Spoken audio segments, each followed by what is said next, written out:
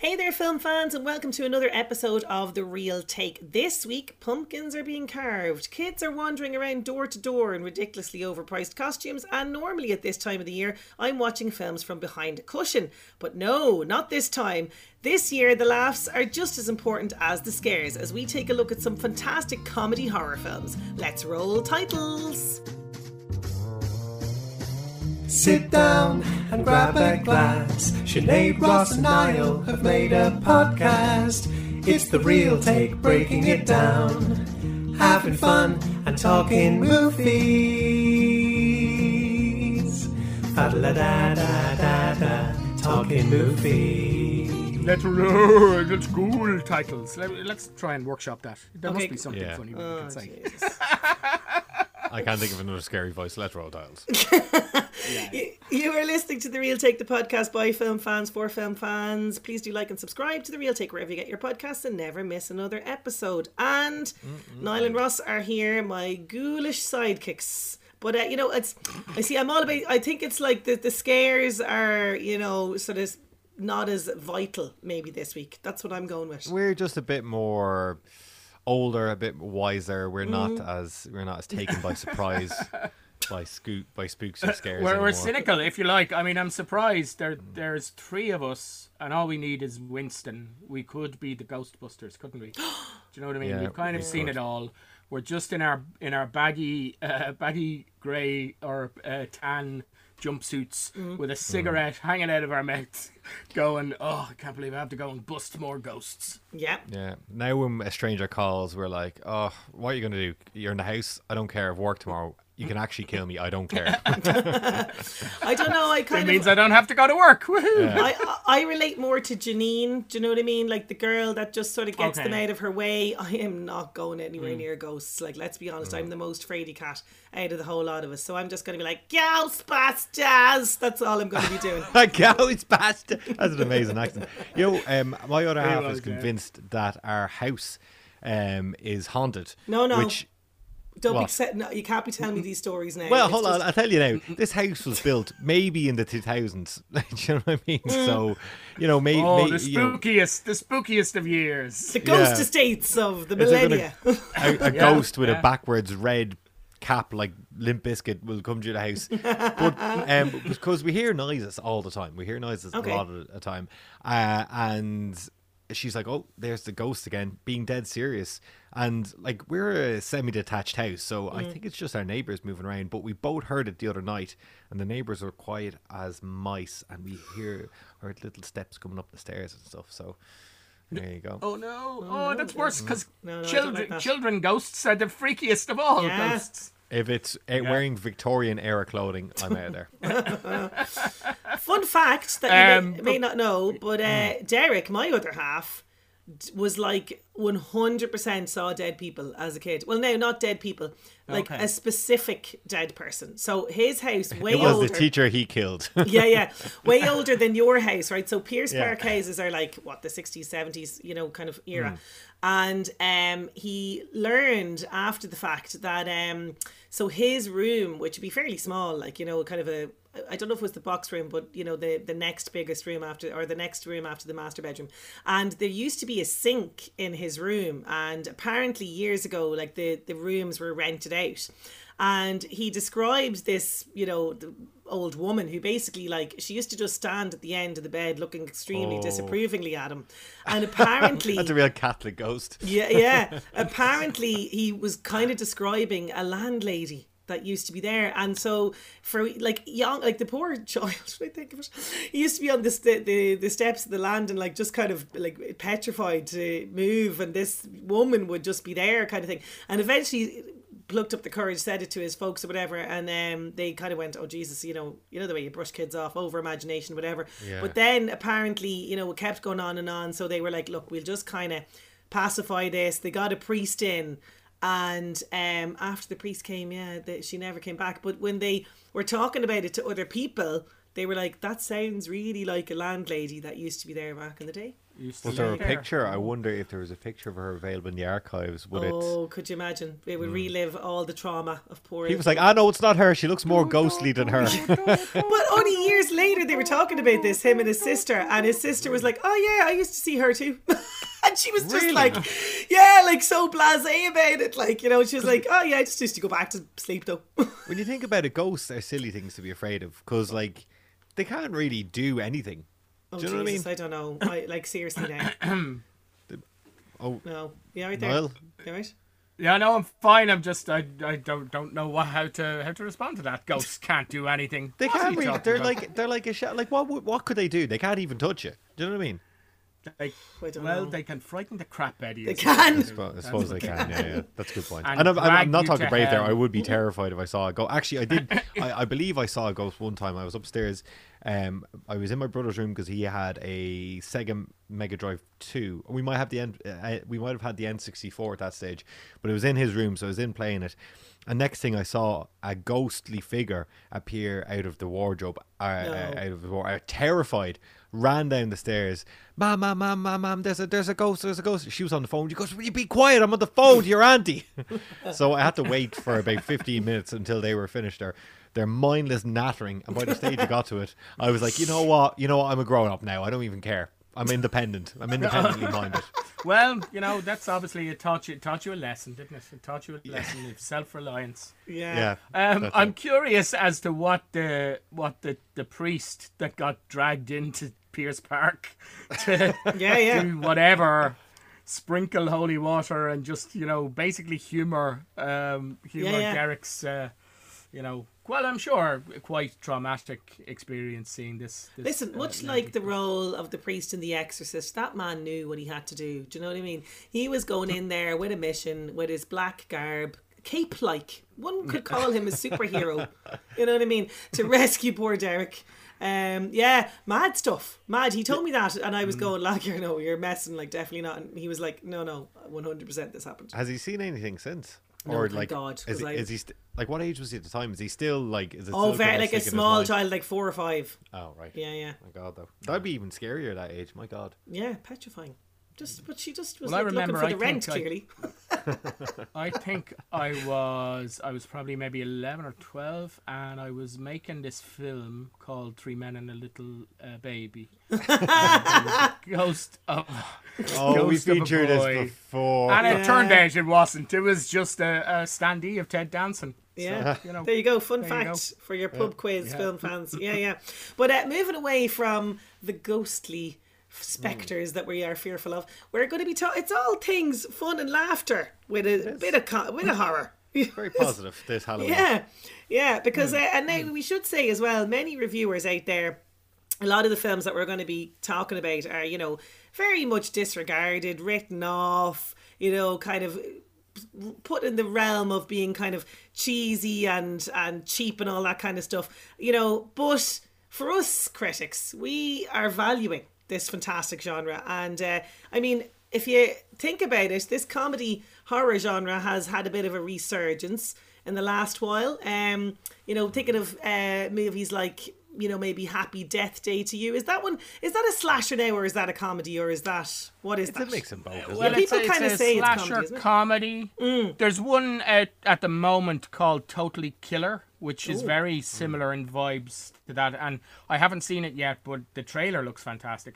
And that's essentially a Back to the Future slasher movie where this teenage girl ends up traveling back to the 80s, where she meets her parents, and there's a slasher on the that list sounds there. good. But it looks Oh, fantastic. that sounds good. Yeah. That does sound good. What's Right the up other alley. Vince Vaughn one that I watched on Netflix that you recommended as well, Niall? I can't think of the name of it. It was really good though.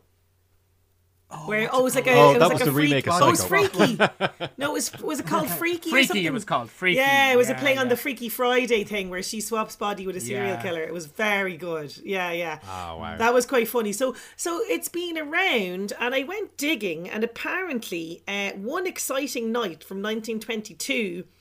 Written, directed and produced by D.W. Griffith, was apparently the first ever comedy horror film. There you go.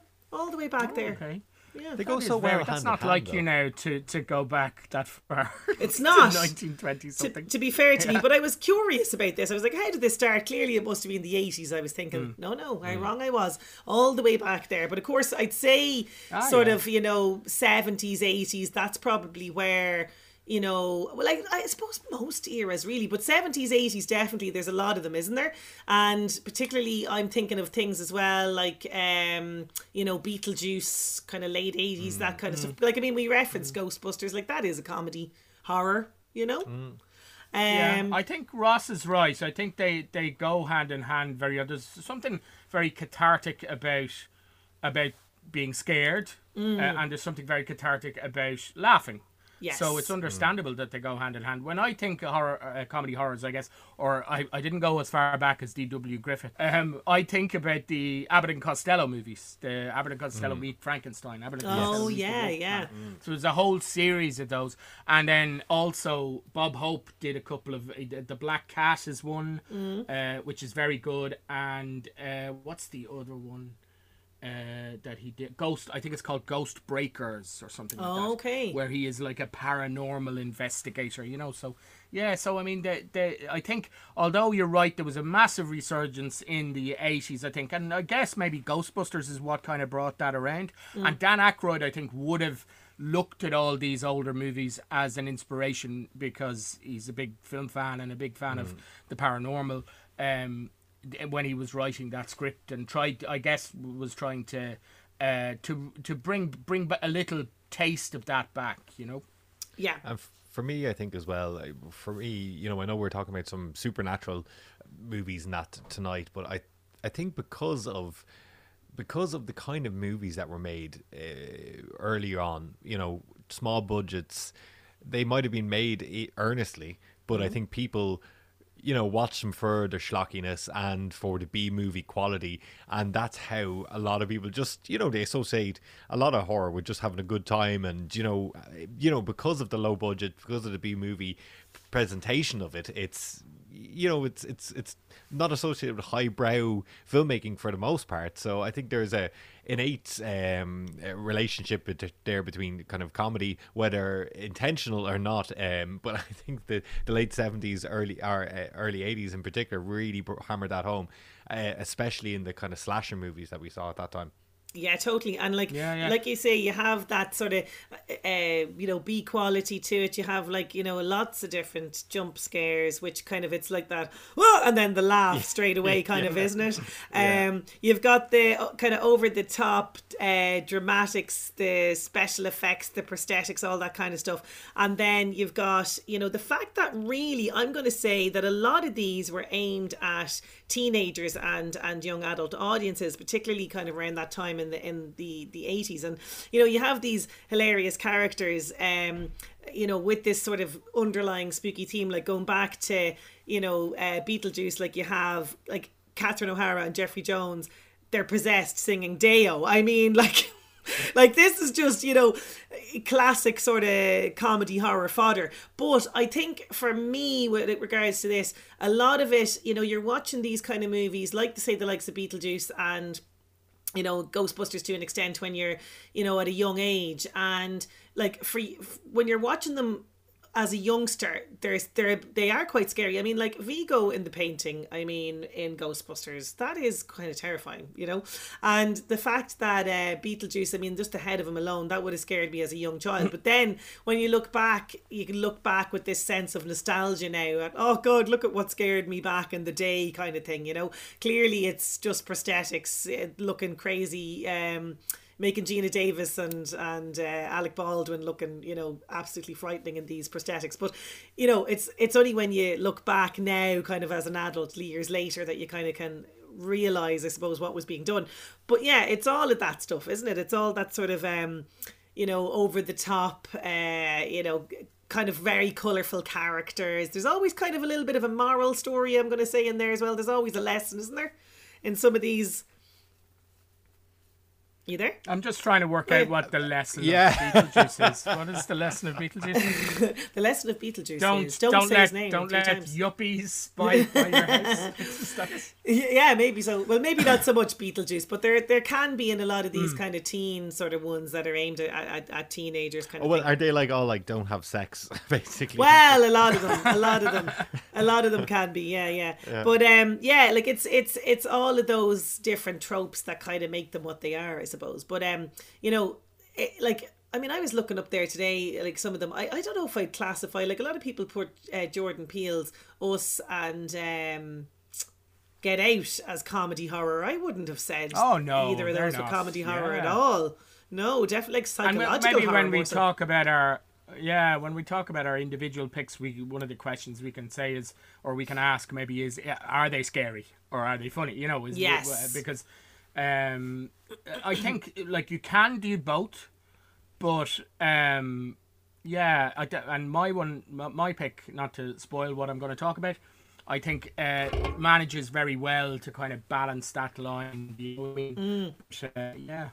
Yeah, and like, you know, you a lot of the, like, if you think of some of the, you know, big moments from culture that come from these movies, like you say, Ghostbusters. I mean, you know, you only have to hear the theme music and you just feel like all the excitement. Do you know what I mean?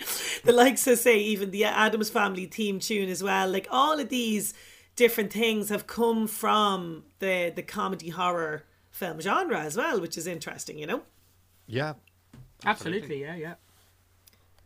So moving then to the picks, and chronologically we are starting with you, Ross, and you have picked a fantastic one that I haven't actually seen in ages, so I'm eager to hear what you thought of this. Was this your first time watching this? First time watching it, and it kind of came about because I had great difficulty finding online or elsewhere the pick, which end up becoming the 1001 movies you have to watch before we brutally kill you, which will be coming to a little bit later on. So this was another one that was selected. As soon as I was frustrated as hell for not being able to get the 1001 movie online, Ellen suggested we watch Little Shop of Horrors. It fit the remit, comedy horror, something I'd never seen, and I was eager to give it a shot, see what it was about. Yep. I'm sure it's a childhood, you know, a real nostalgic childhood movie for a lot of people out there. Would that include yourselves? Oh yeah, I remember my really cool babysitter allowing us to stay up and watch this, even though it terrified me. But you know. How about yourself, Mel? Yeah, I mean, I definitely did. I do have very clear memories of Steve Martin performance as the sadistic dentist, and of course, what's his name? Jeez, I can't remember now. Fantastic, Rick Moranis, as Seymour. Yes. Suddenly Seymour is great. Yeah, and it's been in the news a little bit recently because just that scene, Miriam Margolyes, who's an actor that you'd recognise. She's been in loads of stuff, and she's definitely not shy about spilling the tea on everything. Which I was quite surprised, has said she has an awful or had an awful experience filming with Steve Martin, I should say. Oh, really? Yeah, because she had to get hit in the door like 2 or 3 times, and he wasn't very nice. Now, whether or not he was in character as the sadistic dentist, yeah, that's a good cover up. But, yeah. It's hard to imagine Steve, like Martin, he's playing such a different character that we're used to in this. But it's hard to imagine him being a complete, jerk. You know? Yeah. Like his name's like, it's hard to imagine because he seems so amiable. But anyway, to tell you maybe a little bit just about Little Shop of Horrors, it was a first timer for me. I know it was out in 1986, and it was actually directed by Frank Oz, who we'll all know as, you know, his involvement with Jim Henson and the Muppets. He's a puppeteer and a director. He of course was Yoda as well. But he has a lot of work as a director. He directed another movie we talked about here, What About Bob? Dirty Rotten Scoundrels as well, Death at a Funeral, and a few other ones. So he was directing this, and it's not the first adaptation or rendition of this movie. This one is a remake of a 1960 film, which was directed by Roger Corman. A lot lesser known, I would say, but you can still find it online. Speak for yourself. I mean, Sinead, did you know there was another Little Shop of Horrors? I did know there was another one. All right, okay, well, you didn't know. Well, I think this one, I think the original, how long it is, it's since I've seen the 86 one, but it's a long time since I've seen the 1960s one, and I don't think that's not a musical. No. I think that it was adapted into a stage musical musical, and that's what the 1986 movie was based on. Yeah. Yes. And there's quite a lot of similarities with the settings and all that sort of stuff. You can clearly see very similar characters, and it is a comedy as well, like this. It's known for being one of the first movie roles of Jack Nicholson. He's playing a small role, and he's playing one of the dentist's patients. But I think you will find in later covers for that, Jack Nicholson's face, like Jennifer Aniston in the Leprechaun role, was definitely, it was him holding the plant on the cover of some of the later editions, which is a bit laughable. So the story of this basically is Rick Moranis is working in a very, very rough part of town. Skid Row is what it's called, and there's a lot of crime, there's a lot of poverty. He's working in a failing flower shop with his boss. I don't know how his boss, by the way, has himself and two other employees. So it's boss and himself and another person. I don't know how that is viable. I don't know why he thinks it's an option. Plus, there's no flowers seemingly in the shop, and it is kind of falling apart to bits. So alongside the angry and annoyed boss, who is let me just find his name there. Jesus, excuse me. I think it's Vincent Gardenia, a very well-known character actor. Yes, playing Mr. Is Mushnick. the actor, Yeah. And we have Ellen Green, who's playing Audrey, who Rick Moranis is fond of, let's say. And he is kind of a bumbling idiot type character. He'll fall over, drop pots everywhere. Not the greatest worker, but he is passionate about his job, and he is passionate especially about making hybrid plants, experimenting with plants, trying to find something that would really just hit with the public, much to the annoyance, I would say, of his boss, Mr. Mushnick. As well as that, Audrey, who's the kind of love interest, who is the love interest in it, and his co-worker, she is in an abusive relationship with, and this is kind of a surprise I was not expecting, Steve Martin, which was, because he kind of comes up all of a sudden in the middle of a song about him being a cruel, vindictive dentist.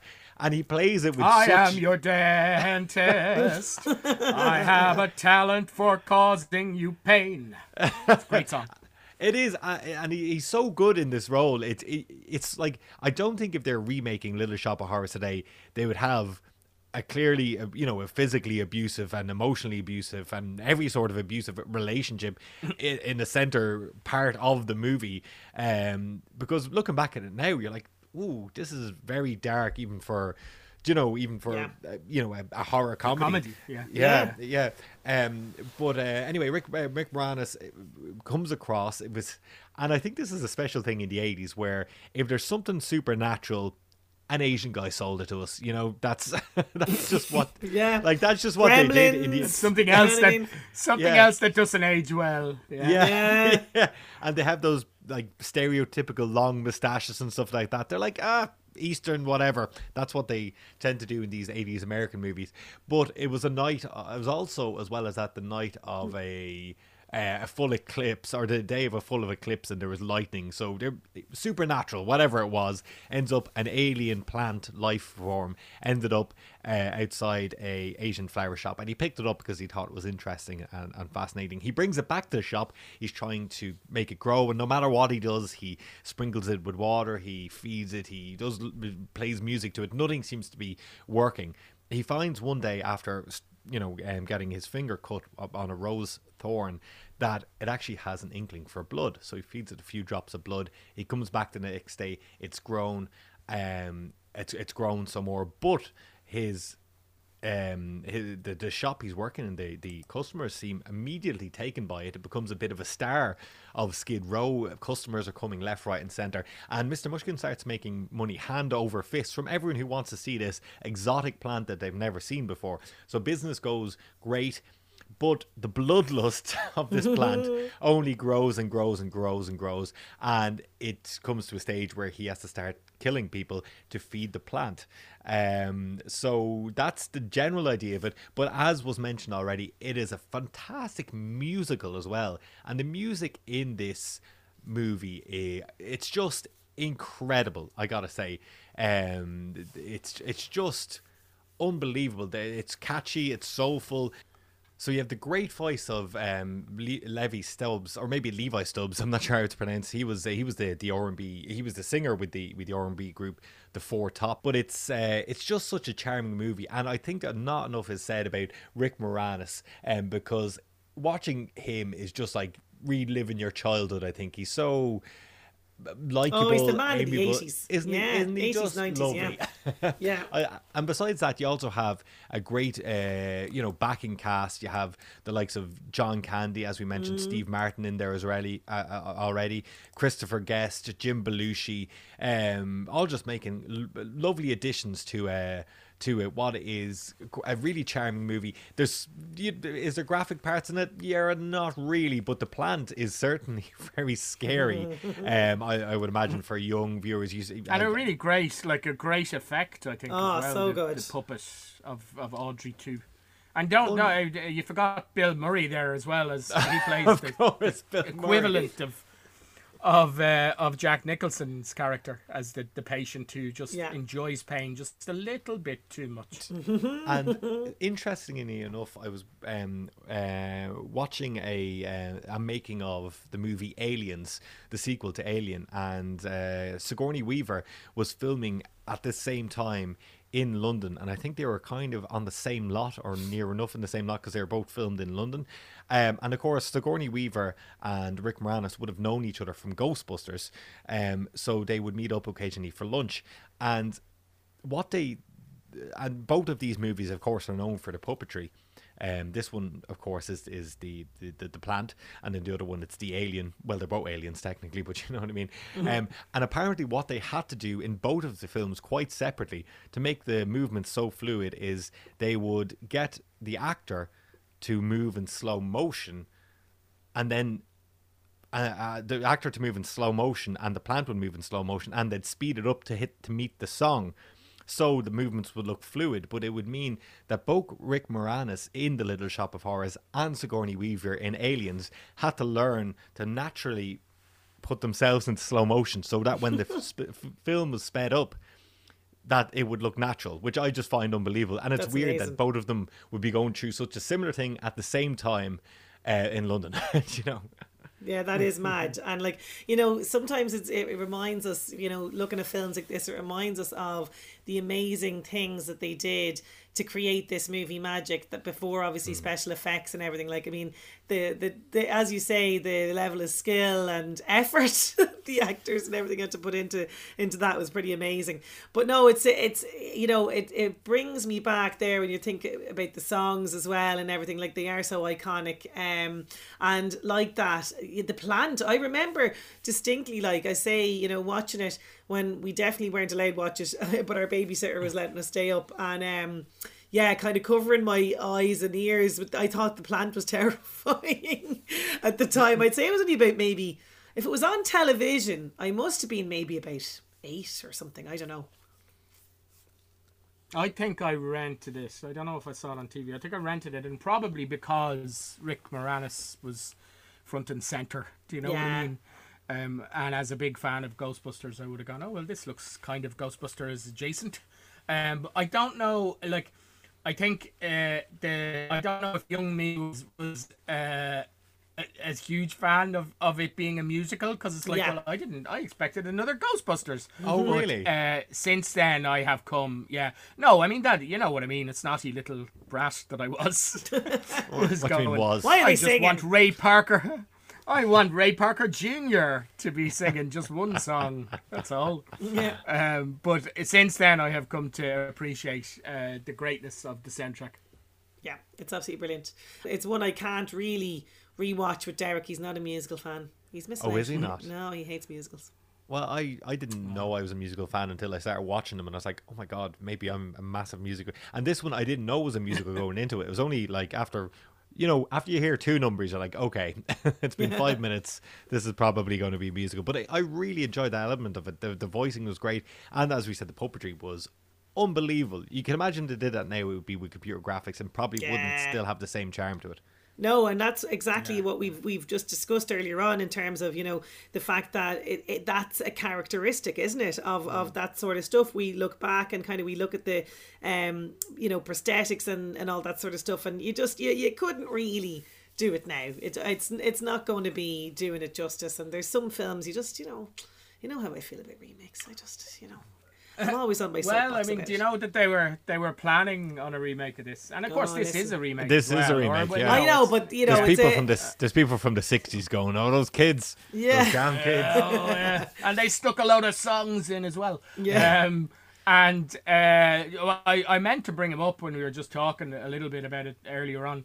Roger Corman, who we spoke about very briefly on a previous, I think, episode, a Hollywood episode, who directed the 1960s version.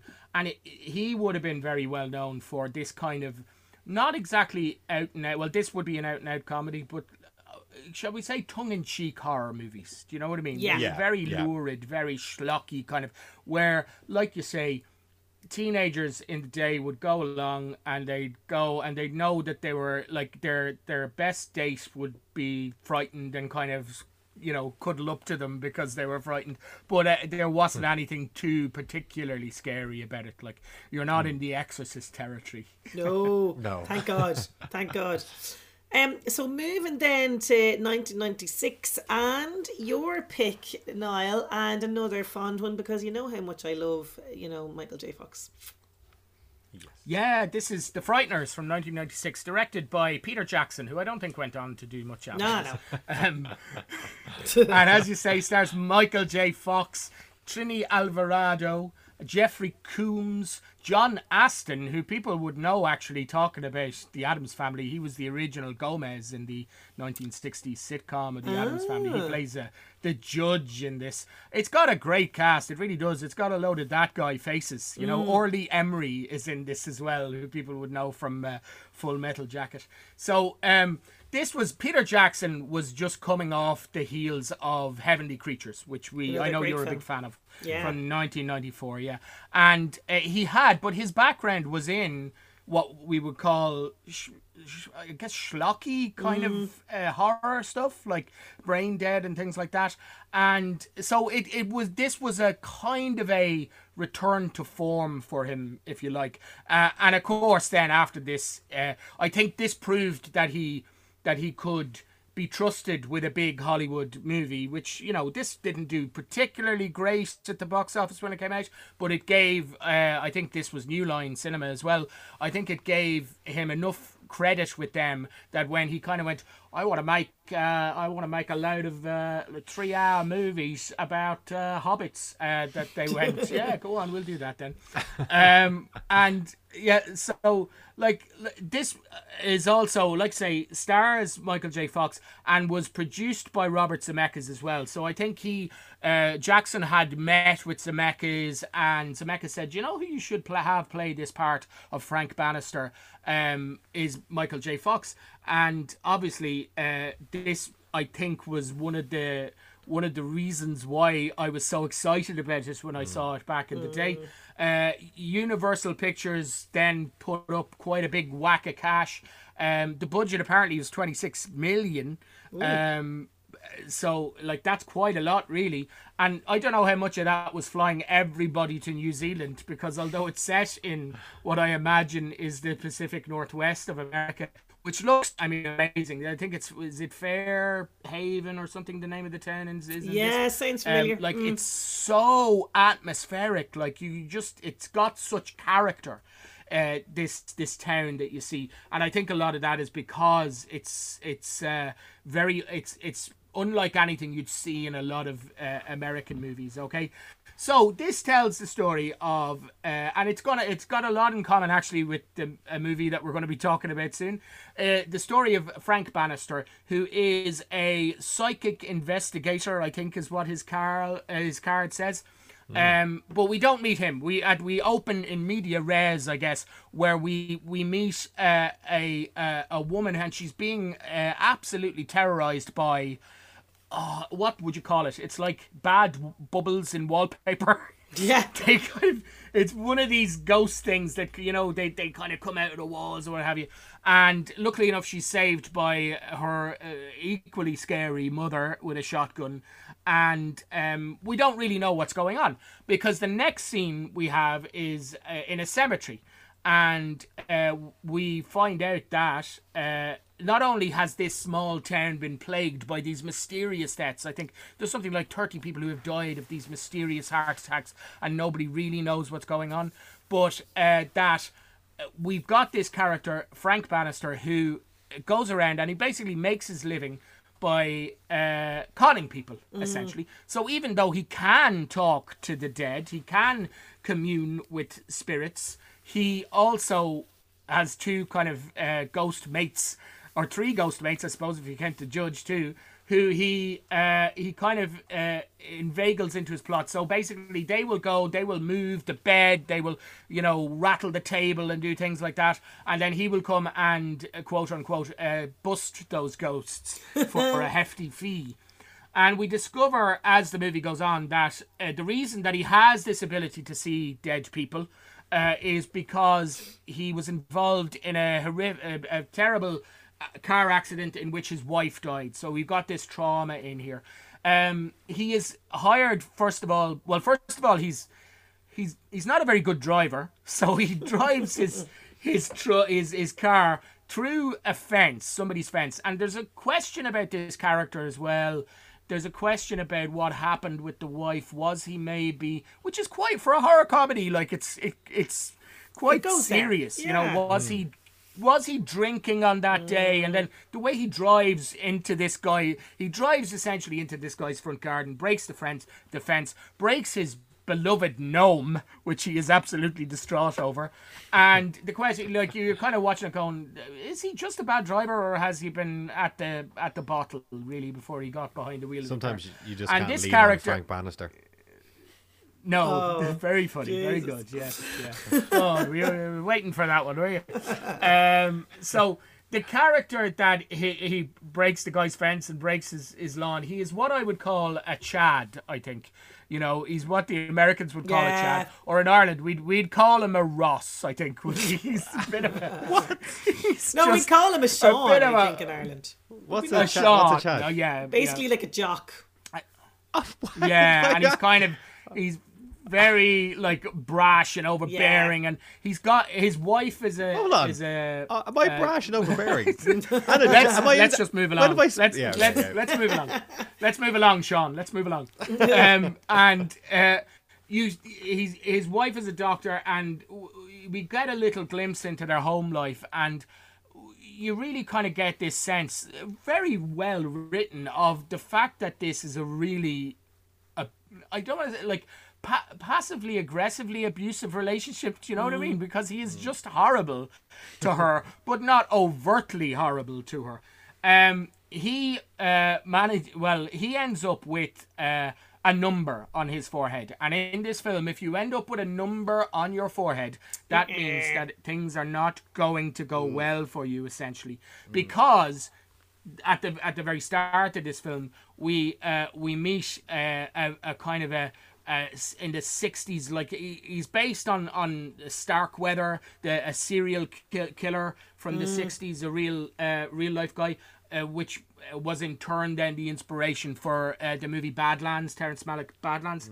And this guy was a thrill killer, essentially, who was then executed.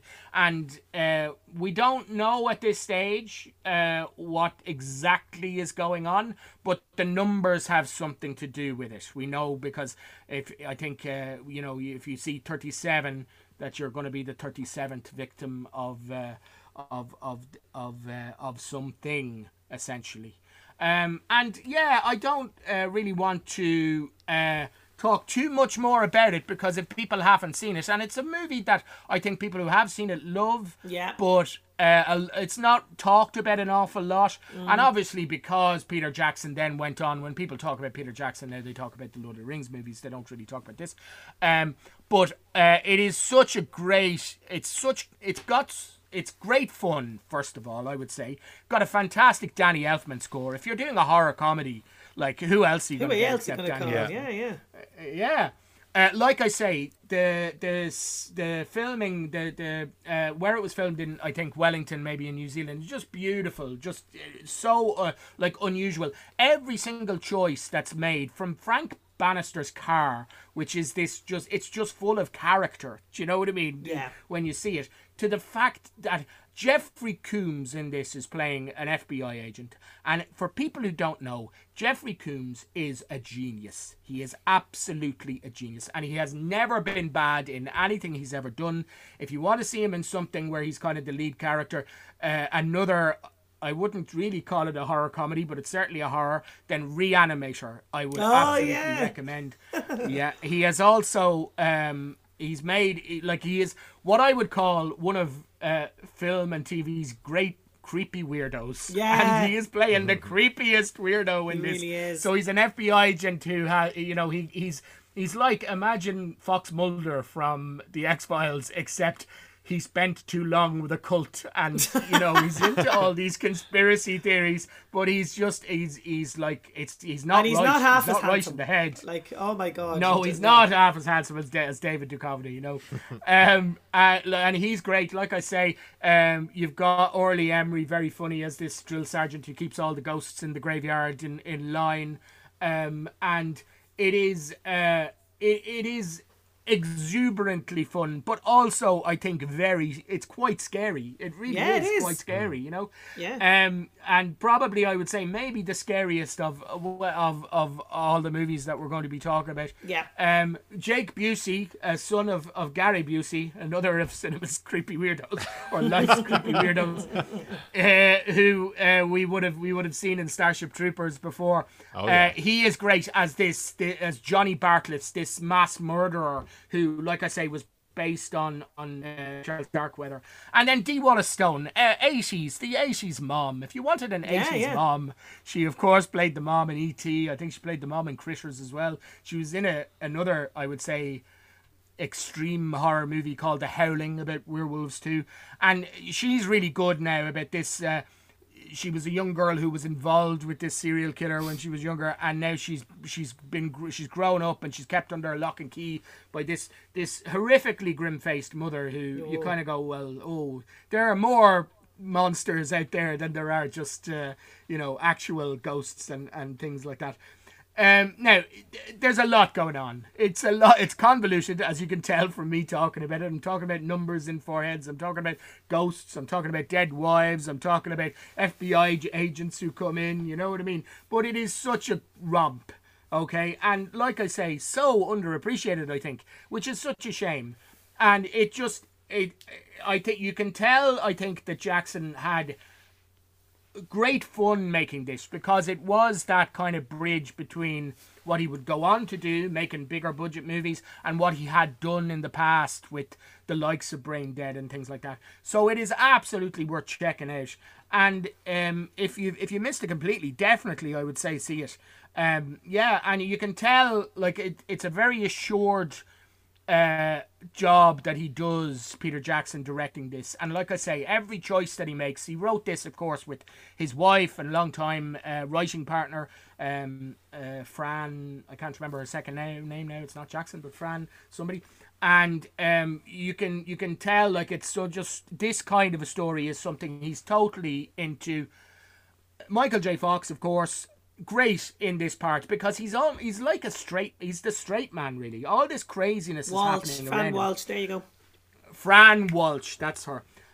So you've got Michael J. All this craziness is happening around him. All these, like, incredibly creepy ghosts. Like I say, you've got John Aston with his jaw hanging off. He's like a kind of a Wyatt Earp judge kind of guy, and he is kind of like the straight man, but then as thing goes on, he becomes increasingly I don't want to say unhinged, but things ratchet up and get more and more serious, you know. Although it's still quite funny too as well, because it is a horror comedy. So yeah, I would absolutely recommend this. Sinead, you obviously have seen it because I saw it on your recommendation actually a couple of years back. Okay. Yeah. Wow. And I think it was on. Did it just come on television? And I was like, oh yeah, Niall was talking about this. Or I think that's what happened. And we saw it for the first time then. And then I've watched it kind of every Halloween since. So definitely in the last, say, 3-4 years, I would have seen it. And like that, well, first of all, I couldn't believe that I'd missed something in Michael J. Fox's repertoire. But yeah, and I'm a big fan of Peter Jackson, as you know, as you rightly said, big fan of Heavenly Creatures. And, you know, I was a fan of The Lord of the Rings, The Hobbits, not so much. But this, as you say, it is that whole thing of, you know, like what it reminded me of, you know, when you go to, like, I don't know, particularly for me, it was like my grandmother's house with all this sort of weird wallpaper where you can kind of see faces in the weird patterns. It was all of that just coming to life for me, and then the actual faces and stuff coming out of it. I just thought that was like super, super freaky. But then, as you rightly say, the 3 ghosts that Michael J. Fox kind of hires to act the maggot, that's the comedy element of this, you know.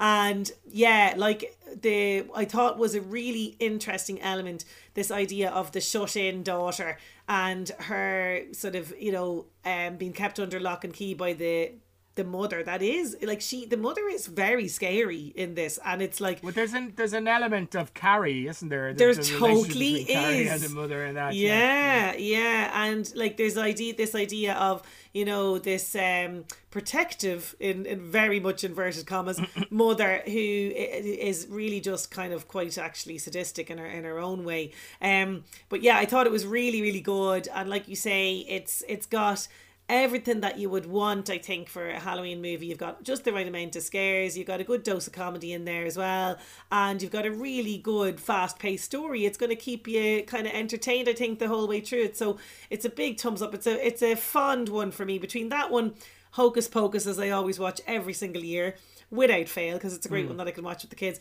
So Hocus Pocus, that one, and something with vampires, because, you know, it's me, I love an Elle vampire movie. Right. What about you, Ross? Had you seen it, or have you seen it? I hadn't seen it, but it's something I'd very much be interested in. It's interesting because Michael J. Fox in that kind of period of his time, I think he's just about to go on the Spin City part of his career. That's right, yeah. And apparently I think it was the fact that spending so much time away from his family in New Zealand was what made him think, well, I'm gonna take a TV job. Do you know what I mean? And obviously we're all aware of his Parkinson diagnosis, which came, I think, after that. That was around because his career had kind of like, after like him being so massively busy in such big films in the 80s, there had been a natural slump, the same as you'd see with like Matthew Broderick as well, you know, that their part of the career kind of came into a lull as well. So it's interesting to see him doing something like this period of his life. It looks good as well, and Weta, the effects company behind it, looks like they've done quite a good job. I'm looking at some of the pictures there of the faces coming through the walls. Oh, they're class. And they're like, there's a couple of posters for this movie, right? Oh yeah, there's one really, really good one.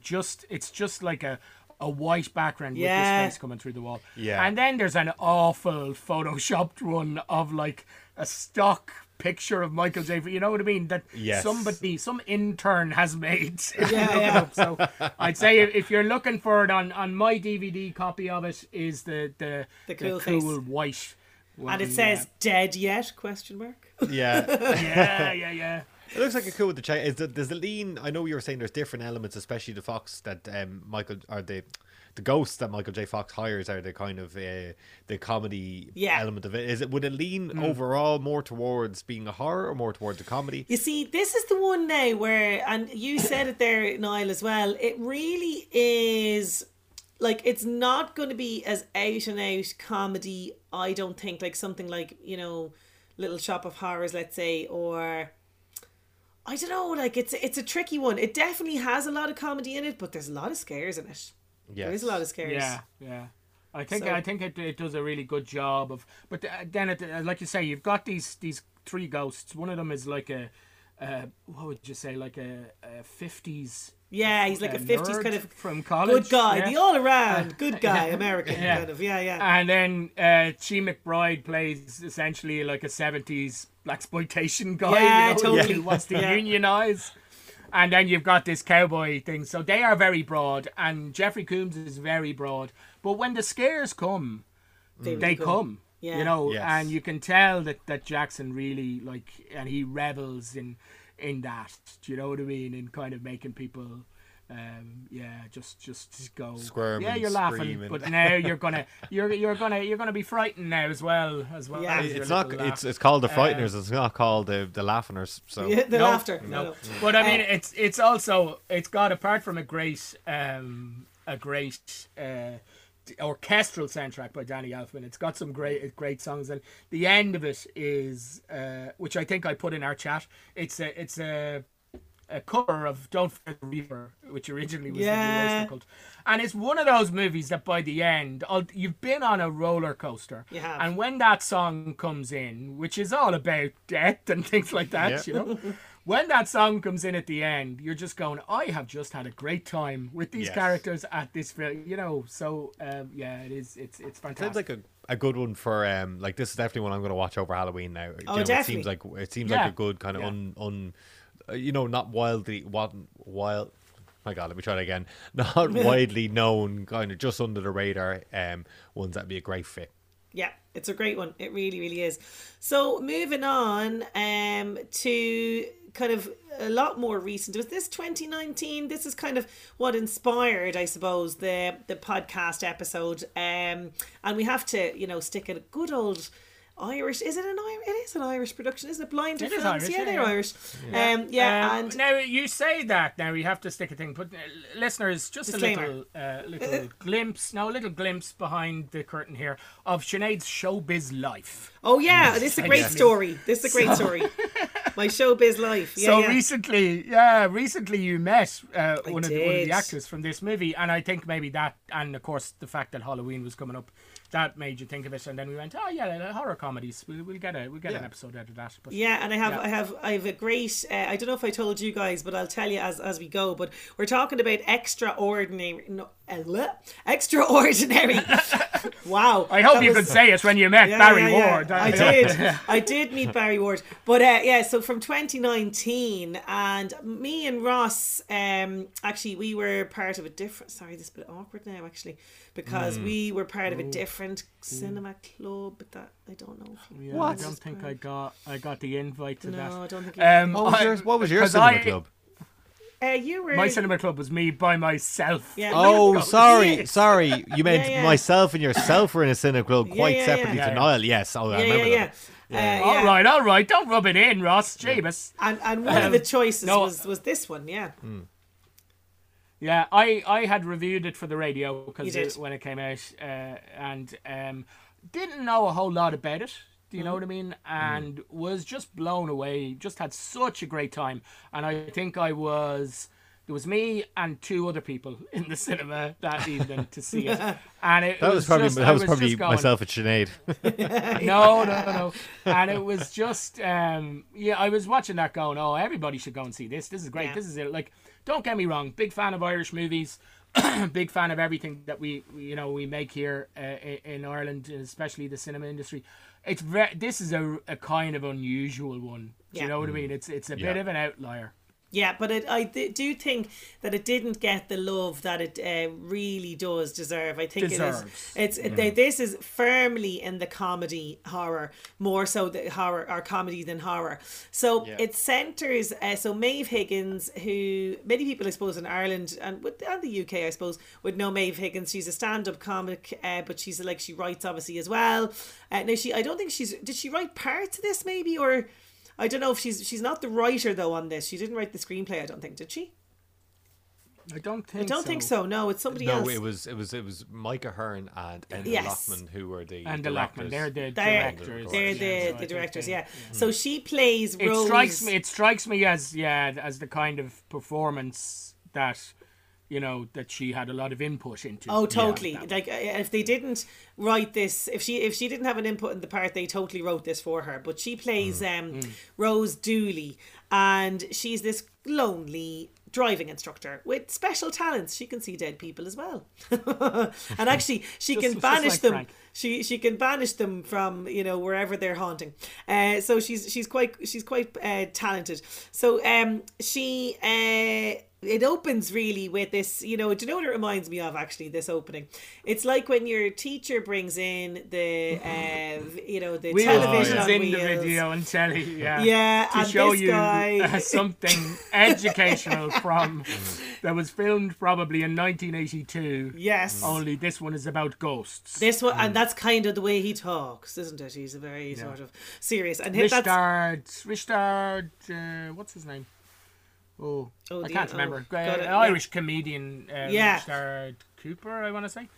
So he plays a paranormal expert called Vincent Dooley, and you see his, or you hear his voiceover, and then this video comes up about sort of, I think it's like it's like an educational video about ghosts, essentially, and it's like you'd imagine that there's a library of these videos. What are they all about? What are they about? This is volume 7. Yeah. Ghosts can inherit cheese or inhabit cheese. Goats or something. Wasn't there a goat or something? Yeah. But there's a floating goat. Look, the laughs come so fast in this that it really from the get-go. Actually, do you know what? There is a clip. I found a clip online of this very video of Vincent explaining what it is. So let's have a little clip of this.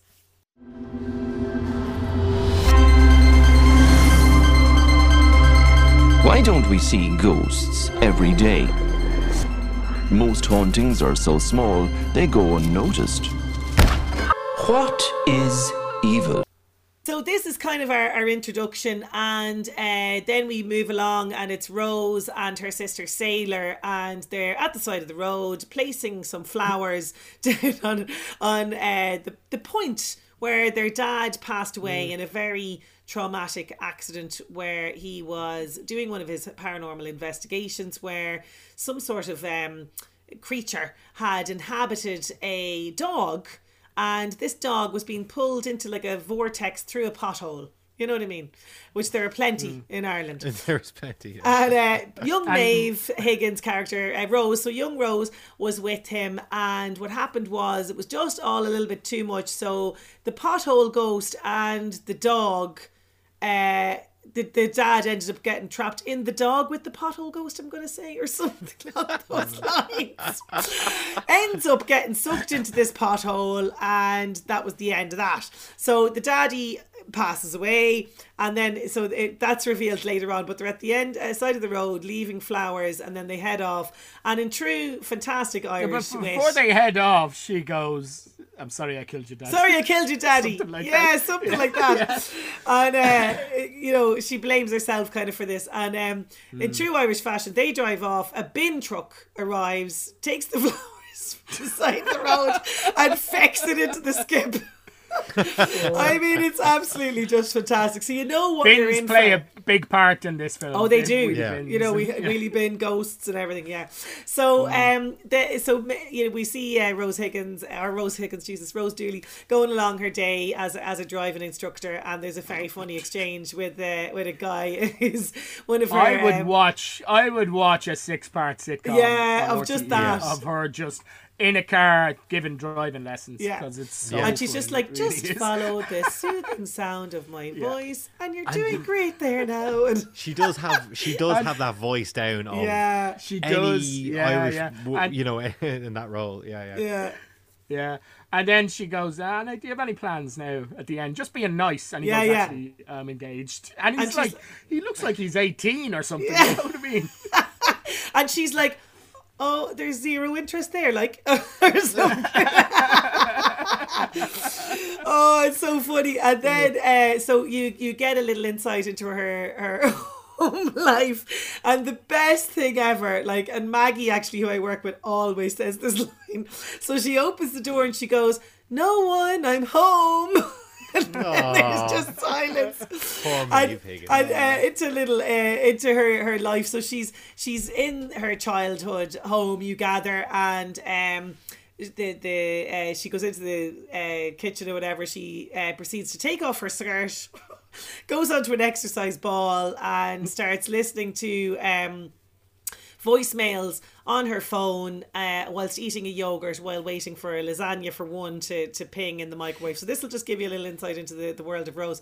And on the voicemails are not people looking for driving lessons, but people who are getting, very, all their knickers in a bunch over ghosts. One is the fantastic Mary McAvoy, aka Biddy, from Glenroe, who is being driven demented by a ghost in her green bin. Another girl just wants to find her charger, for God's sake, and also could you check if I'm pregnant, she says. So she keeps her inboxes completely flooded with this. But then she does get a call from a guy called Martin. Martin. Two first names. Now hang on, you've put an extra Martin in there. His middle name is not Martin. His middle name is not Martin. He's Martin. Not Martin. I don't know what his middle name is. But God, I mean, and what would his confirmation name be? There is a Saint Martin. So he could be Martin. Oh, brilliant. So to give you a little insight into Martin. So Martin is a woodwork teacher. He's a widower and he has a daughter who's a teenager, and he's being tormented by his wife, I should say, who's just happens to be on the other side. Yeah, she's, she's dead, so, they can't do it. But, she does things, like she's quite helpful. She reminds him in the smoky mirror in the morning after a shower. That's really what you want to see, is creepy writing saying you will pay, and then the other side of the mirror, the car tax. So you've got this going on. She doesn't like him wearing different shirts. She likes to put out the shirt for him. She'll give him a wallop with a wardrobe if he doesn't do what she wants.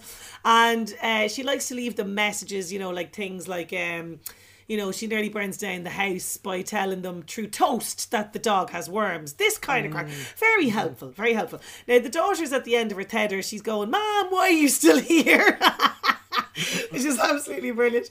And poor old Martin doesn't know what to be doing. So the daughter gives him a bit of an ultimatum. She's like, look, I'm going to move out if you don't solve this. So look, why don't you ring weird driving instructor lady who also has paranormal powers, Rose. So he does. Now he decides to pretend that he needs a driving lesson, but the jig is up when he's able to parallel park expertly and all the rest of it. So Rose. So I just remember that now. That was fantastic. She's like, "Oh, you're doing great. This is everything you're doing is perfect." Fair. Yeah. I think you'd be ready for your test there, Martin. And she thinks that it's her own amazing teaching. But anyway, so he reveals the crack to her. He tells her, look, my wife is knocking about the place. She doesn't need to be there. Rose is not into this. She doesn't want to be going down this path. She doesn't want to, get these paranormal powers because it leads to disaster. Now, in the meantime, we have another eccentric lunatic called Christian Winter. Is that his name? That's right. Played by Will Forte. I mean, who is just absolutely, talk about another person whose this role was just made for. So he is a one-hit wonder. So this would be, I'm going to say, a mixture of Chris de Burgh and Bono, but they took psychedelic drugs and less they just done a successful. They literally have one song and that's it. And he's trying to obviously, get another hit, but how can you do that? What, the inspiration's not striking. I know, make a deal with the devil essentially, and this'll come. So what he needs is a virgin. He needs a virgin to sacrifice to this demon that he's, hopefully going to get fantastic musical inspiration from. And he targets Martin's daughter. So what happens is there's an upset with their first virgin. There is. His wife is fantastic. Yeah. Claudio Doherty, a very, very funny Australian comedian. She's actor. brilliant. Yes. So she is so good. So good. So she makes this virgin explode because she sort of comes in at a bad, opportune moment to ask him if he wants Chinese or some other irrelevant nonsense. And he needs to get another.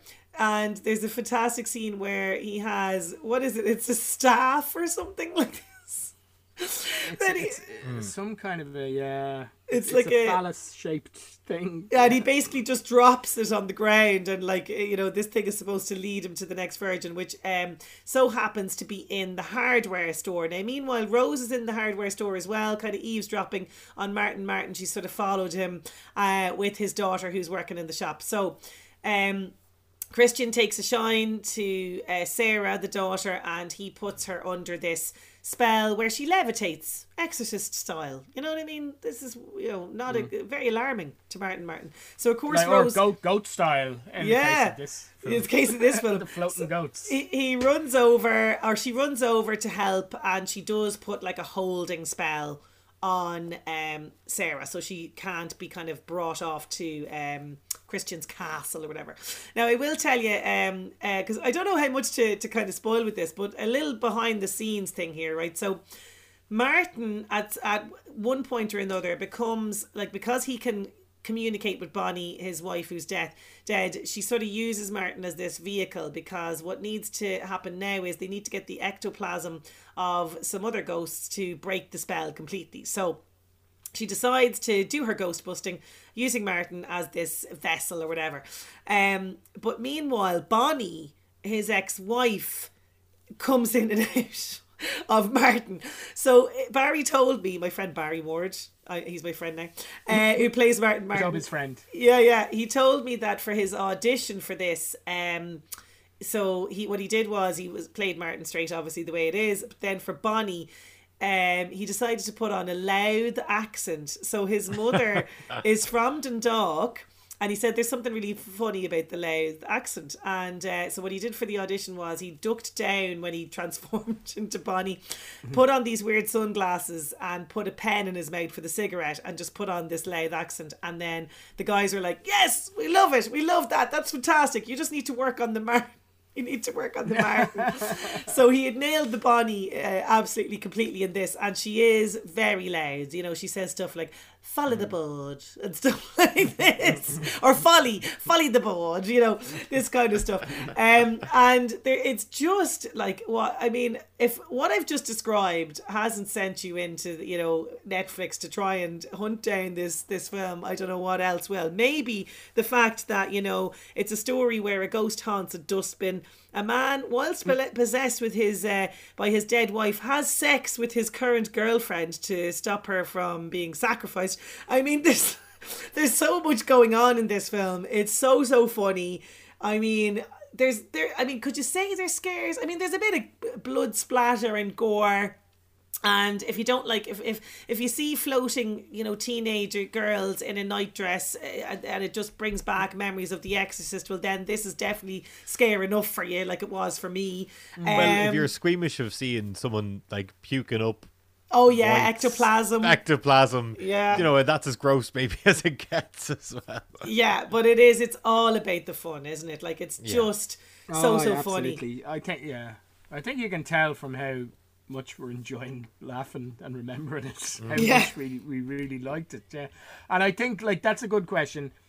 I think when the quote unquote scares come, they're really well done. Do you know what I mean? They're you do believe them. But having said that, you are in this very heightened but at the same time very Irish world that just seems so normal, I suppose, maybe, So yeah. I just had such a great time the first time I saw it, and a great time rewatching it for this as well. Yeah, I've watched it a couple of times at this stage, and it's another one that's going to be watched in the next kind of week or so ahead of Halloween. Yeah, it's brilliant, really, really funny, and it's really Irish humour, I think, as well. Like it's just those little gags, even of just the lads throwing the flowers in the bin, like that kind of crack. It's just it's all that stuff. That being said, as well, though, I wasn't sure how like Will Forte would be well known for his stuff with Saturday Night Live and The Last Man on Earth and MacGruber and all that sort of stuff. I wasn't sure how his American style of comedy would fit in with the Irish style of comedy, but I think it gels really so well good. here, doesn't it? Yeah, they're a good counterpoint to each other, but they don't you know, they kind of mix. Yeah, they really do. I think as well the nature of the character that he's playing, it suits the outside, the kind of weird outsider, you know what I mean? That doesn't really belong. As opposed to the woodwork teacher and the driving instructor and you know, the woman whose wheelie bin is being haunted. And she's great. I mean, like, you know, everyone in Ireland will know Mary McAvoy because, you know, of Glen Rowe, and she's just really, really funny in this. She's only on screen for a little while, but boy God, she's fantastic there, you know. She's having a crack as well, you can tell. She's having a really good time. She really is. She really is. Now, and I've seen a couple of Barry Ward's movies since this, and of course he is going to be coming back for Bad Sisters, the second season of that. I didn't get anything out of him about that, by the way, guys, so sorry. He was totally tight-lipped on that, but he is a really, really interesting actor, like very, very good in comic roles, but also like immensely good in dramatic roles as well. Just as an aside, if people haven't seen, because you might be able to still catch it, if you haven't seen his latest one, Sunlight, which he's opposite Liam Carney in, that's absolutely fantastic, and I highly recommend you check it out. He's a really eccentric character in it, but it's like this mix of the comedy and the dramatic role. It's really, really good. So you know, I gotta say we need to get a Barry Ward episode going. He's a fantastic Irish actor. He's absolutely because Jimmy's Hall I've seen him in, which is the Ken Loach movie, and I haven't seen it, but he's in I think a Netflix series I didn't realise called The End of the... I'm just going to say it. The End of the Fucking World. Oh, yes, I saw The End of the... I forgot he was in that, And I've seen him on stage. I've seen him with Thread the Boards. He was very good in production of translations that I'd seen fantastic. Years ago. But he is so good in this.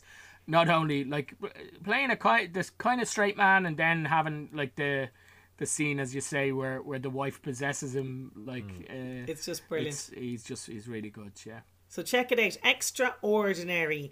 So before we go to my pick, maybe Ross, we'll go circling back to you for your 1001 movie. 1001 films to see before we kill you. That's right, and this is a movie that I literally, as I was alluding to at the start of this podcast, I had great difficulty in actually finding this online, which is a shame because it's such a well-known movie. I thought it would have been available freely everywhere. I couldn't even find it on the likes of YouTube, where you can sometimes rent movies. So harder movie than I expected to get, and as such, I was watching it on a phone, which, as all you cinephiles know, is the best way to catch a movie. I will say I did enjoy it all the same, though, even though what can you do from watching on your phone? But I'm talking about 1974's comedy horror Young Frankenstein, which I'm sure most people would have seen, and shame on me for not having seen it, to be fair. Directed by Mel Brooks, of course, and Gene Wilder and Mel Brooks would have done they would have done a number of films together, including, well, not a load of movies, but they would have done the likes of the producers together and Blazing Saddles together. Of course. But of course, well known for their comedy movies around that time. So basically, it's a story following Gene Wilder. He is playing Dr. Frederick Frankenstein, or Frankenstein, as he insists on people calling him. He is a lecturing physician at American Medical School. He's engaged to a socialite as well, his fiancée, or as he later introduces her, his financier. But he is basically giving lectures on anatomy and all that sort of stuff, and he gets furious, or he gets very annoyed when people try to associate him with his family name Frankenstein. He doesn't like being associated with that. He wants to be taken seriously. He doesn't want to be associated with his grandfather, Victor Frankenstein, who of course is the mad scientist behind Frankenstein's monster. But he, despite not really wanting to look into his past too much, his mind is changed when someone turns up at one of his lectures and tells him that he is going to be inheriting his family's estate in Transylvania, which is obviously alluding to the vampire and Dracula and all that sort of stuff. So he changes his mind and decides to go there to have a look at the property. Once he arrives, he is met by Igor or Igor, depending on who's pronouncing it, and that is played by Marty Feldman, who'd be a well-known kind of British actor and comedian and comedy writer. You'd recognise him as well. He's kind of well known for his prominent misaligned eyes. I think he had Graves' disease, and he had a number of kind of accidents as well, which led to it. But he has always said his unusual appearances maybe led to some of the more kooky left of field roles which he had later in his life. But he's playing Igor, which is who's going to be his assistant as the movie goes on. He also meets Terry Garr, who I can't remember the name of the role she's playing in it, but Terry Garr is a American. She was a dancer and a comedian. She's playing another assistant who's going to be helping him if he sees fit while he's there. While he becomes on the estate, although he seemed embarrassed by his relationship to his grandfather Victor Frankenstein, he is immediately almost trying to find his private library and where he may have done the Frankenstein monster experiments. He eventually does find it with the help of others, and he becomes obsessed with the idea of reanimating a dead body. He eventually finds his corpse in the shape of Peter Boyle, who, if you've ever seen Peter Boyle, and you would have seen him as a character actor in loads of movies. The most recent one that popped in my head, I suppose he's in. Well, not the most recent one. The most recent one I would have rewatched again would have been something like Taxi Driver, where he plays Wizard is the role in that. But if you know what he looks like, he does have quite a Frankensteinian monstrous looking head in him. To be fair, I think did he play Frank in Everybody Loves Raymond? He was Raymond's dad. Yeah. Yes, he did. His second name could have been Einstein. Which would have been very appropriate. But I think it was Ramon. Yeah, well, that's true. Yeah, he's had an incredible amount of films, though. He's a character actor who's been consistently busy. He did die back in 2008, but nearly the whole way up to his death, he was kind of working consistently. Sorry, he died 2006, but up to that point, he was working fairly consistently, mainly in kind of character-based roles. So he finds the creature and goes about reanimating him, and then he wants to go and show the world his creation. That's the basic story of it. That it's kind of what you assume it's going to be, but there's comedy galore in it. It is a movie, as I said, it was released in 1974, and unlike a lot of movies at the time, it didn't need to be in black and white. They're obviously doing it stylistically, and I think they're evoking maybe the kind of the horror movies they would have been looking back from the 30s and stuff like that. Certainly the original Frankenstein, yeah. Absolutely, yes, and absolutely. Even the design of the creature in this is very much based on Boris Karloff. Oh yeah, that's very, very similar as well. And you can see it's almost like when you see like a scary movie taking the piss out of Scream. That's what this movie is doing for the likes of those, but albeit in 1974. I gotta say, I haven't Gene Wilder. I love his energy so much. He's so theatrical. He's so over the top with his big wisp of fuzzy hair and his mustache and the soft lighting that you would have associated with maybe 1930s black and white films. He's just incredible in it, as well as that you have those transitions that you would have would associate with the time. You have the fade in, fade out, fade to black, sweep across kind of things. This is really revered as one of the funniest movies of all time. I literally just stopped watching it at about 2 minutes before this podcast stopped, so I didn't get much of a chance to react to it. I will say I really did enjoy it. I thought it was fantastic. And you can see maybe a lot of its influences in comedy horror movies that had followed on. I presume you two guys have seen it already, have you? I actually haven't. Oh, yeah. Ah! No. Grand. Oh, what? No. For shame. For shame. No, for shame, I know. Yeah, no, I mean, it's one of those that I would have seen several times, you know what I mean? And it is just fantastic. Apart, like, Cloris Leachman is fantastic in this as well. I don't think you mentioned her as Frau Blucher. I love housekeeper. that every time her name is mentioned, the horses go. Woo!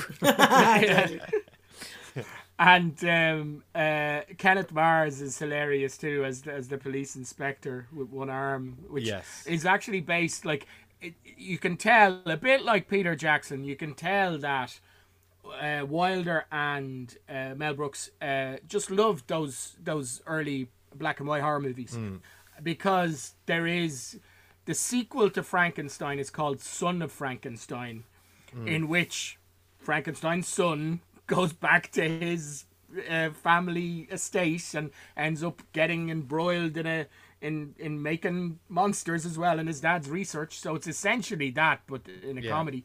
But there is a police inspector in that with one arm. That you know, just. I mean, look, it's not. I would homage, maybe we could call it, but it's just going. This is just just so funny. So we're going to make it even funnier. And in a very well, I suppose he did make a couple of comedies. You could call the Royal Tenenbaums a comedy, and he did the Birdcage as well. But in a very funny part as a blind man, Gene Hackman is very good in this, which again is essentially, I think, from the original movie where the monster ends up in the hut of a hermit, a blind hermit who doesn't realise that it's a monster. That was Gene Hackman. Yeah. Oh my god! Again, I was watching on a phone. I was watching on a phone. So On a phone, yeah. I completely missed that because he is quite heavily made up. He's wearing a beard. Oh my god! Now that I'm looking back at it, it's so beard, obvious. Yeah. He kind of looks like Sean Connery in some angles. Oh my god! I feel kind of embarrassed now. I didn't even cop that was. I'm going to blame it on the small phone. Yes, go with that. Yeah, go with that. Yeah, And absolutely. there's quite a lot of, I would say, kind of carry on camping type humor in this as well. It's all very sexy, that sort of stuff.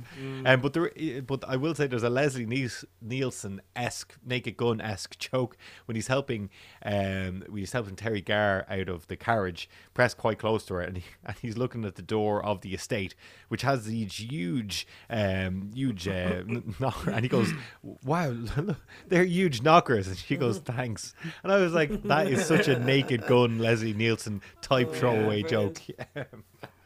Terry Garr, people might remember from, I don't know if she was in it more than once, but she was Phoebe's mom, I think, in Friends. Oh, yeah. Because she actually has a bit of a Lisa Kudrow look to her as well. Yeah, absolutely, yeah.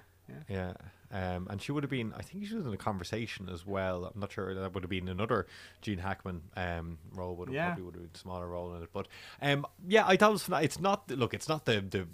it's not the funniest of the Mel Brooks movies that I've ever seen. But it's good. It's definitely passable. Glad I watched it. I say this is the kind of comedy that if you had seen it in 1974 when it was out, it would have been the funniest thing you've ever seen at that stage. I think if you're really familiar with all the films, which I am not, and you probably are more familiar with them, the horror movies from the 1930s, you would probably find this funnier. That being said, it still got a couple of belly laughs in there, and it's charming, endearing, and seeing Gene Wilder in his theatrical self was fantastic as well. So and it has something in common with your previous pick as well, in that it's been turned into a stage musical. So I don't know if we're going to see a Young Frankenstein remake with the songs in there, but I think this is around when the Producers was a huge hit, and Mel Brooks was going, what else can I turn from my back catalogue? Oh, fantastic. So that's getting a big thumbs up. So from Frankenstein to vampires. Frankenstein. But now, forget sparkling vampires. I want to see 4 vampire housemates squabbling over who does the dishes, because my pick is 2014, and it's What We Do in the Shadows, and it's very much homedy. That's a new one. It's a homedy, a horror comedy mockumentary. A horror comedy, that works. Yeah. Horror comedy mockumentary. You know, it's straddling another genre there as well, and it's written by and directed by Jermaine Clement and Taika Waititi even. Well, Taika Waititi. Yeah. So fantastic. I mean, like, look at probably two of the most amazing actor, writer, directors to come out of New Zealand. Absolutely brilliant. And this is also so it stars them as well, and as I say, it's like the most mundane thing. So let's have it's flatmates, it's friends, but they're undead. And apparently Taika says he based his performance on his mother, which is fantastic. Oh, I can see that. Yeah. Yeah, you can see that. That makes so much sense. So we have our four vampire housemates, Viego, Vladislav, Deacon and Peter. They share a flat in Wellington. I'll tell you who's not doing the dishes. Peter is not doing the dishes. No, he is not. He is very undead. So they all have, supernatural powers like, vampires do. So they have like levitation. They can transform into animals. They can, hypnotize, all that sort of stuff. And we have, it opens with this kind of, like you see in every sort of, these kind of documentaries, kind of like the Blair Witch, these little disclaimer things at the start or whatever. And it says, there's this like society, really ancient society, and it's an unholy ball or something like this that they were getting ready to go to. But, before they throw this ball every year. And so this documentary crew was granted access to these 4 members of this society, with the promise that, we wouldn't be eaten or devoured or blood being drained or any of that sort of stuff. And then we just see Viego. He's a 379-year-old dandy who originally travelled to New Zealand in the kind of early late 1900s in search of Catherine, the love of his life. And he's waking up the house, at 6 p.m. and he wakens from his coffin to an alarm. A beeping alarm like we all do, and he rises up as like every vampire, particularly back to the very early kind of vampire movies where they just rise suddenly out of the coffin, but he does it quite slowly and dramatically. And he's going around the house making sure that first of all that no sunlight, it's definitely dark, and he says this is the part I'm most nervous about, as he kind of tentatively parts the curtains to make sure that there's no sunlight coming in, and off he goes to wake everybody up. And Vladislav the poker, he's haunted by memories of his nemesis, the Beast, who is, in the mid-orgy when he's been woken up. And then we have Deacon, who is a 183-year-old former peddler and the young rebel of the group, who just hangs out literally in a closet. And then we have Peter, quite reclusive, likes to keep to himself in the basement. He's an 8,000-year-old vampire who behaves pretty much just like a feral animal, really.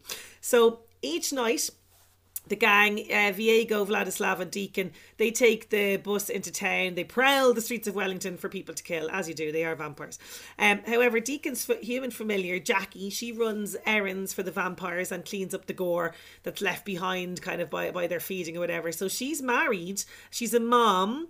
But she, wants immortality, and she's really frustrated that Deacon is not, turning her into a vampire as promised. So Deacon requests that Jackie bring virgins to the flat so that the vampires can feed on them. She lures a woman, basically, who she didn't like in primary school. And also her ex-boyfriend, Nick. They're not virgins, but, they feast and they kill the woman.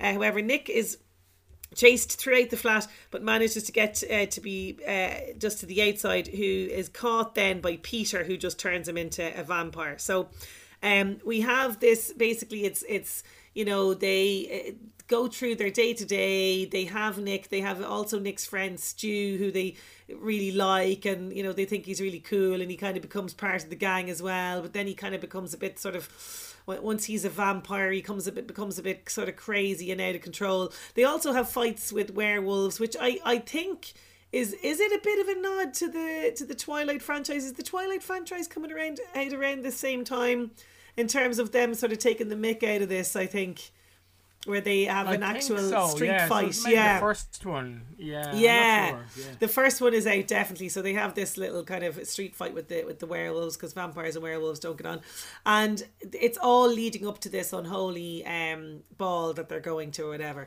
But meanwhile, you know, people are going missing. The police are showing up. You know, they have to be hypnotized. There's all sorts going on, and there's a documentary to be made here. You know, so it's really just following them through their lead up to this ball. Who is this mysterious beast character? Will Viego, will he find this Catherine, this love of his life? You know, they have problems like us, you know, unrequited love, you know, people not doing the dishes around the flat, not really, you know, doing what they're supposed to be doing, all this sort of stuff, and then it leads obviously to this climax of the ball. But it's really funny. Like, I am a big fan of a vampire movie. Thought I'd seen them all. You know, we've seen, as I say, Interview with a Vampire. We've seen sparkly vampires, but you know, this is just flatmate We've seen vampires. them sparkle. We've seen them be interviewed. Yeah. This is them just be flatmates. Yeah, and it's just so funny, and really it's the genius of the writing, it's the genius of the character development and the acting. I mean, the three guys together just have some fantastic chemistry, and it just works. It's one of those ones that I definitely return to a lot. It's I'm going to say, whilst there is quite a lot of gore, and I'm sorry, Peter freaking terrifies me. He looks like your man. He looks like basically he is the original vampire, isn't he? He's the original. They're kind of like vampire. I don't want to say tropes is not the word. Yeah, they would but be. He would be the Nosferatu. He's the Nosferatu. That's the one. He would be the Max Shrek, the bald, pointy-eared, like the with OG. two. He doesn't big say fangs much, just you know in what I the mean? middle of his mouth. Doesn't really. He's just completely monstrous. And then you've got like the charming one, I suppose. The poker. Yeah. Well, but he's a bit more like Vlad the Impaler kind of, isn't he? You know, he's got this you kind of like, that's where he got his nickname. And then you've got the charming one, and then the more Byronic kind of vampire who's, you know, who is like, you know, stringing women along, shall we say, you know, but but they're great, and they have really good chemistry together. The actor who plays, and I don't have the names of the characters here in front of me, Deacon, who plays that character, Deacon, Jermaine Clement, people has gone Flight of on the to do a lot Conchords of and other everything. stuff. Taika Waititi, has, but I think he's very good in this. He's maybe brilliant. he has a big career in New Zealand, but I don't think I've ever seen him. I tell a lie, I've seen him. He has a very small part at the very start of Thor: Love and Thunder. He plays somebody who gets killed in that. So obviously You know him where he and got that Taika role are from. still Yeah. mates. Yeah. Still mates. Although my favourite character in the whole lot was Stu. Do you know, played by Stuart. Yeah. Rutherford. It was just like He's a guy you the went to every guy, school isn't with. he? Do you know? Yeah. And he's like, all right. He was just so He goes normal along with the whole thing. and he's so kind of unfazed by it all. I was a big He's fan like, of they're Stu like, in that. we don't want to have to kill Stu, and it's just, you know, like a whole dilemma, you know. But meanwhile, Nick, who they do turn, well, Peter turns. He's the out of control guy who just is, you know, flaunting his vampirism around the place, you know, drawing attention to them and all this kind of stuff. He needs to be stopped. But they're like, but Stu is really cool, you know. So they have that going on. But if you haven't seen it, it's so funny. It really is. I like. Was there another one? Was there? It did say when I was looking up. No, there's a TV series of it. very well regarded, and it's really good. And to my shame, I think I've seen the first season. There's 5 seasons of it. Of a TV series. Of the TV really? series. Yeah. Yeah, with Matt a Berry's completely in it different as well. cast. Matt Berry is in it. But the character, you can see kind of parallels with the characters, or a lot of the characters. But It's a great no, one. it was one and done for the movie, because they all went on to have very Huge successful careers. careers. Yeah, and this did, like, I mean, the critics really did love this as well. And it's just, it was, you know, like I say, the testament to the writing and just this idea of what if there was just vampires who were flatmates. Like, I mean, it's just, it's fantastic, and you will get a great kick out of it. And if you like vampires like I do, you'll definitely love it. It's fantastic. What we do in the shadows. Yeah, Do you know, when you could sink your teeth into. Yay! I think all of the films. Oh God, Jesus! All of the films that we've talked about. Well, I mean, obviously, I've rewatched my ones, but all the films that you guys have talked about have made me want to go. I think I want to watch that now tonight. Yeah. Do you know what I mean? I want to watch Young Frankenstein. I want to watch What We Do in Shadows. I want to watch Little Shop of Horrors and sing I Am a Dentist. I'm curious though, because you know, we've gone a whole episode which was, you know, a fairly hefty episode, but not once have you said the phrase honourable mention. I mean, you know, I'm just kind of going, I'm wondering what was, you know, if you were to do a top 10 or what almost made the cut, just to satisfy my curiosity. I'm not sure, I'll be honest with you, because we were kind of joking that I used to always do honourable mentions. I toyed a little bit with maybe looking at, and I have seen them way back, one of those Abbott and Costello Universal, or where they meet kind of the Wolfman or Dracula or Frankenstein, you know what I mean? I nearly thought about picking it, but it's only just new. That one that I mentioned, Total Killer. Oh yeah. The Renfield, which I really enjoyed from last year. Nick Cage, come on. That's a good one. Nick Cage and Nicholas Hoult. So, and then there's other ones there's one that I also reviewed last year called Bodies, which is a kind of it's a heightened horror, I guess. Do you know what I mean? Yeah. As opposed to a comedy, whereas I'd say the other ones are definitely comedies. And then Ross, you're a big music fan. There's one called Studio 666. Have you ever seen that one? Oh, that's the Foo Fighters one. Dave Grohl, the Foo Fighters movie. Yeah, I hadn't seen it. When I tell you the reason why, I remember wanting to watch it, and then it wasn't long afterwards. The drummer from the Foo Fighters, Taylor Hawkins, tragically died, and I was like, I'm not sure if I want to watch a movie where he gets killed, because I know I saw him get killed in the trailer. Weirdly, but I think it's probably time to get over that now. Maybe watch it this Halloween.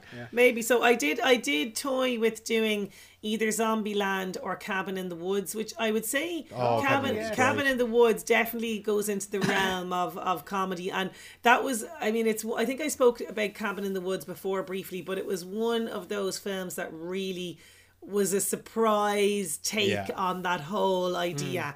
I thought it was very, very clever, because, you know, look, it's so hard to be original in any genre, particularly horror. You know, a lot of it's been all done before. Oh, they go to a cabin in the woods, but this was just very, very clever, I thought. So that one almost made the cut for me as well. But great show. Yeah, it's an interesting genre, the comedy horror, really is. Yeah, I mean, like, usually we get very spooky in our Halloween episode. I was going to say our Hollywood episode, our Hollywood Halloween episode. But I think I've enjoyed having a bit of a laugh this year. Yeah, it's been a hard year. I think we needed it. Yeah, totally. So all that's left, it's time to murder a scene. It's time to murder a scene. And we're going to be looking at Young Frankenstein, which was my 1001 this week.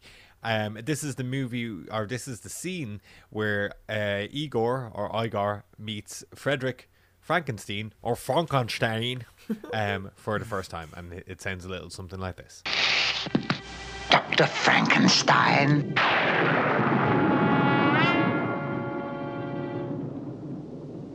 Frankenstein. You're putting me on. No, it's pronounced Frankenstein. Do you also say Froderick? No, Frederick. Well, why isn't it Froderick Frankenstein? It isn't. It's Frederick Frankenstein. I see. You must be Igor. No, it's pronounced Igor. And action. Frederick Frankenstein. Frankenstein. Are you putting me on? No, it's pronounced Frankenstein. And do you also say Froderick? No, Frederick. Why isn't it Froderick Frankenstein?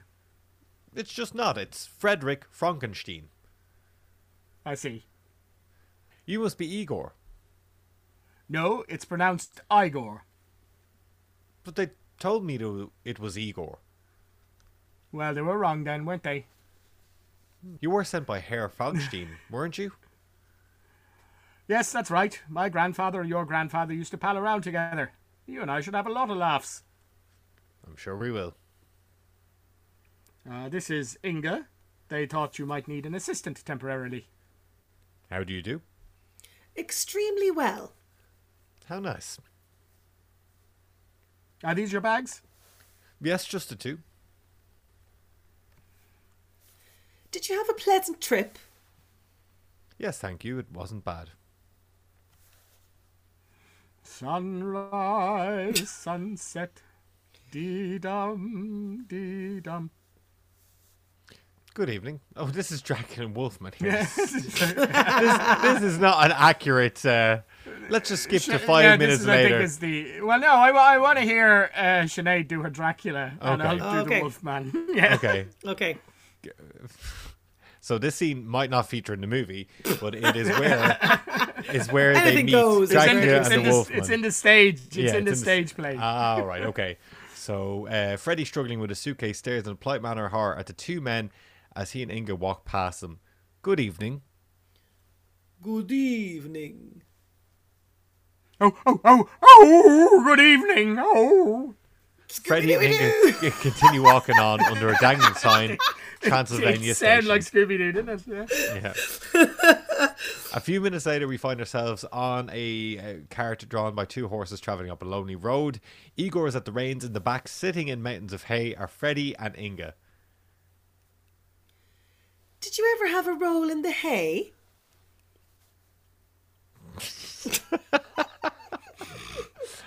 I'm not sure. I get your drift. You should try it. It's fun. It says above it there, and you're gonna have to Foley artist this. Inga begins to roll herself and over in the hay, so you're gonna have to Foley artist that whichever way you can see best. And scene. And scene. I mean, I think that you could is say not an that. accurate script. I was even Who wrote this script? because there's a great gag at Gene the train Wilder. station Gene where, Wilder wrote it. where Igor goes, "Can I help you with your bag?" And he goes, "Oh, that's very kind, thank you very much." And he picks his like his suitcase as opposed to his his satchel, say, or whatever his what you call that? Niall wears one. What are they called? A purse. He takes a purse. It's that kind of thing instead of his heavy suitcase. Man bag. That's the one. Yeah. It's not a man bag, it's a satchel. It's a Okay. manly satchel. Indiana Jones wears one. Oh, is all your artifacts in your satchel? They are. Well, that's where I put all the golden idols that I managed to Yeah. loot from various Nazis and places. people. Yeah. Well, Okay. it's been a hell of an episode, hasn't it? It has. And, like I said at the start, this year, film fans, give yourself a break, just have a laugh this Halloween. Do have a laugh, because life's too short not to have a laugh. What's your best? We'll end out with your best Halloween laugh. Go for it. Okay. Halloween, Hollywood. Okay. Who's going to go first? I'll go first. Oh, that's quite Falstaffian. Sounds like Very. evil Santa. Oh my goodness. Loki. Yeah. Okay. Right. Hang on.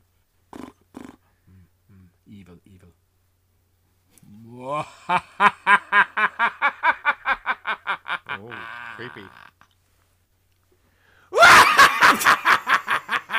Oh, that's a winner. Sorry, the that's a winner. screamometer went off the Richter scale there. Yeah. There you go. I love There you that. Absolutely brilliant. Till next time, film fans. See you at the movies. Wait a minute. How do you? Do I not get to say anything? Ross is possessed is all. Yeah, he is. He's possessed. You have been listening to The Real Take, presented by Sinead Brassel, Ross Leahy and Niall O'Brien. Our music was provided by actor, artist and musician Will Guppy. You can find him on Instagram at will.guppy. And you can find us on Twitter, Instagram and Facebook at The Real Take Podcast. If you would like to contact us to tell us how fantastic we are, you can reach us at therealtakepodcast@gmail.com. See you at the movies.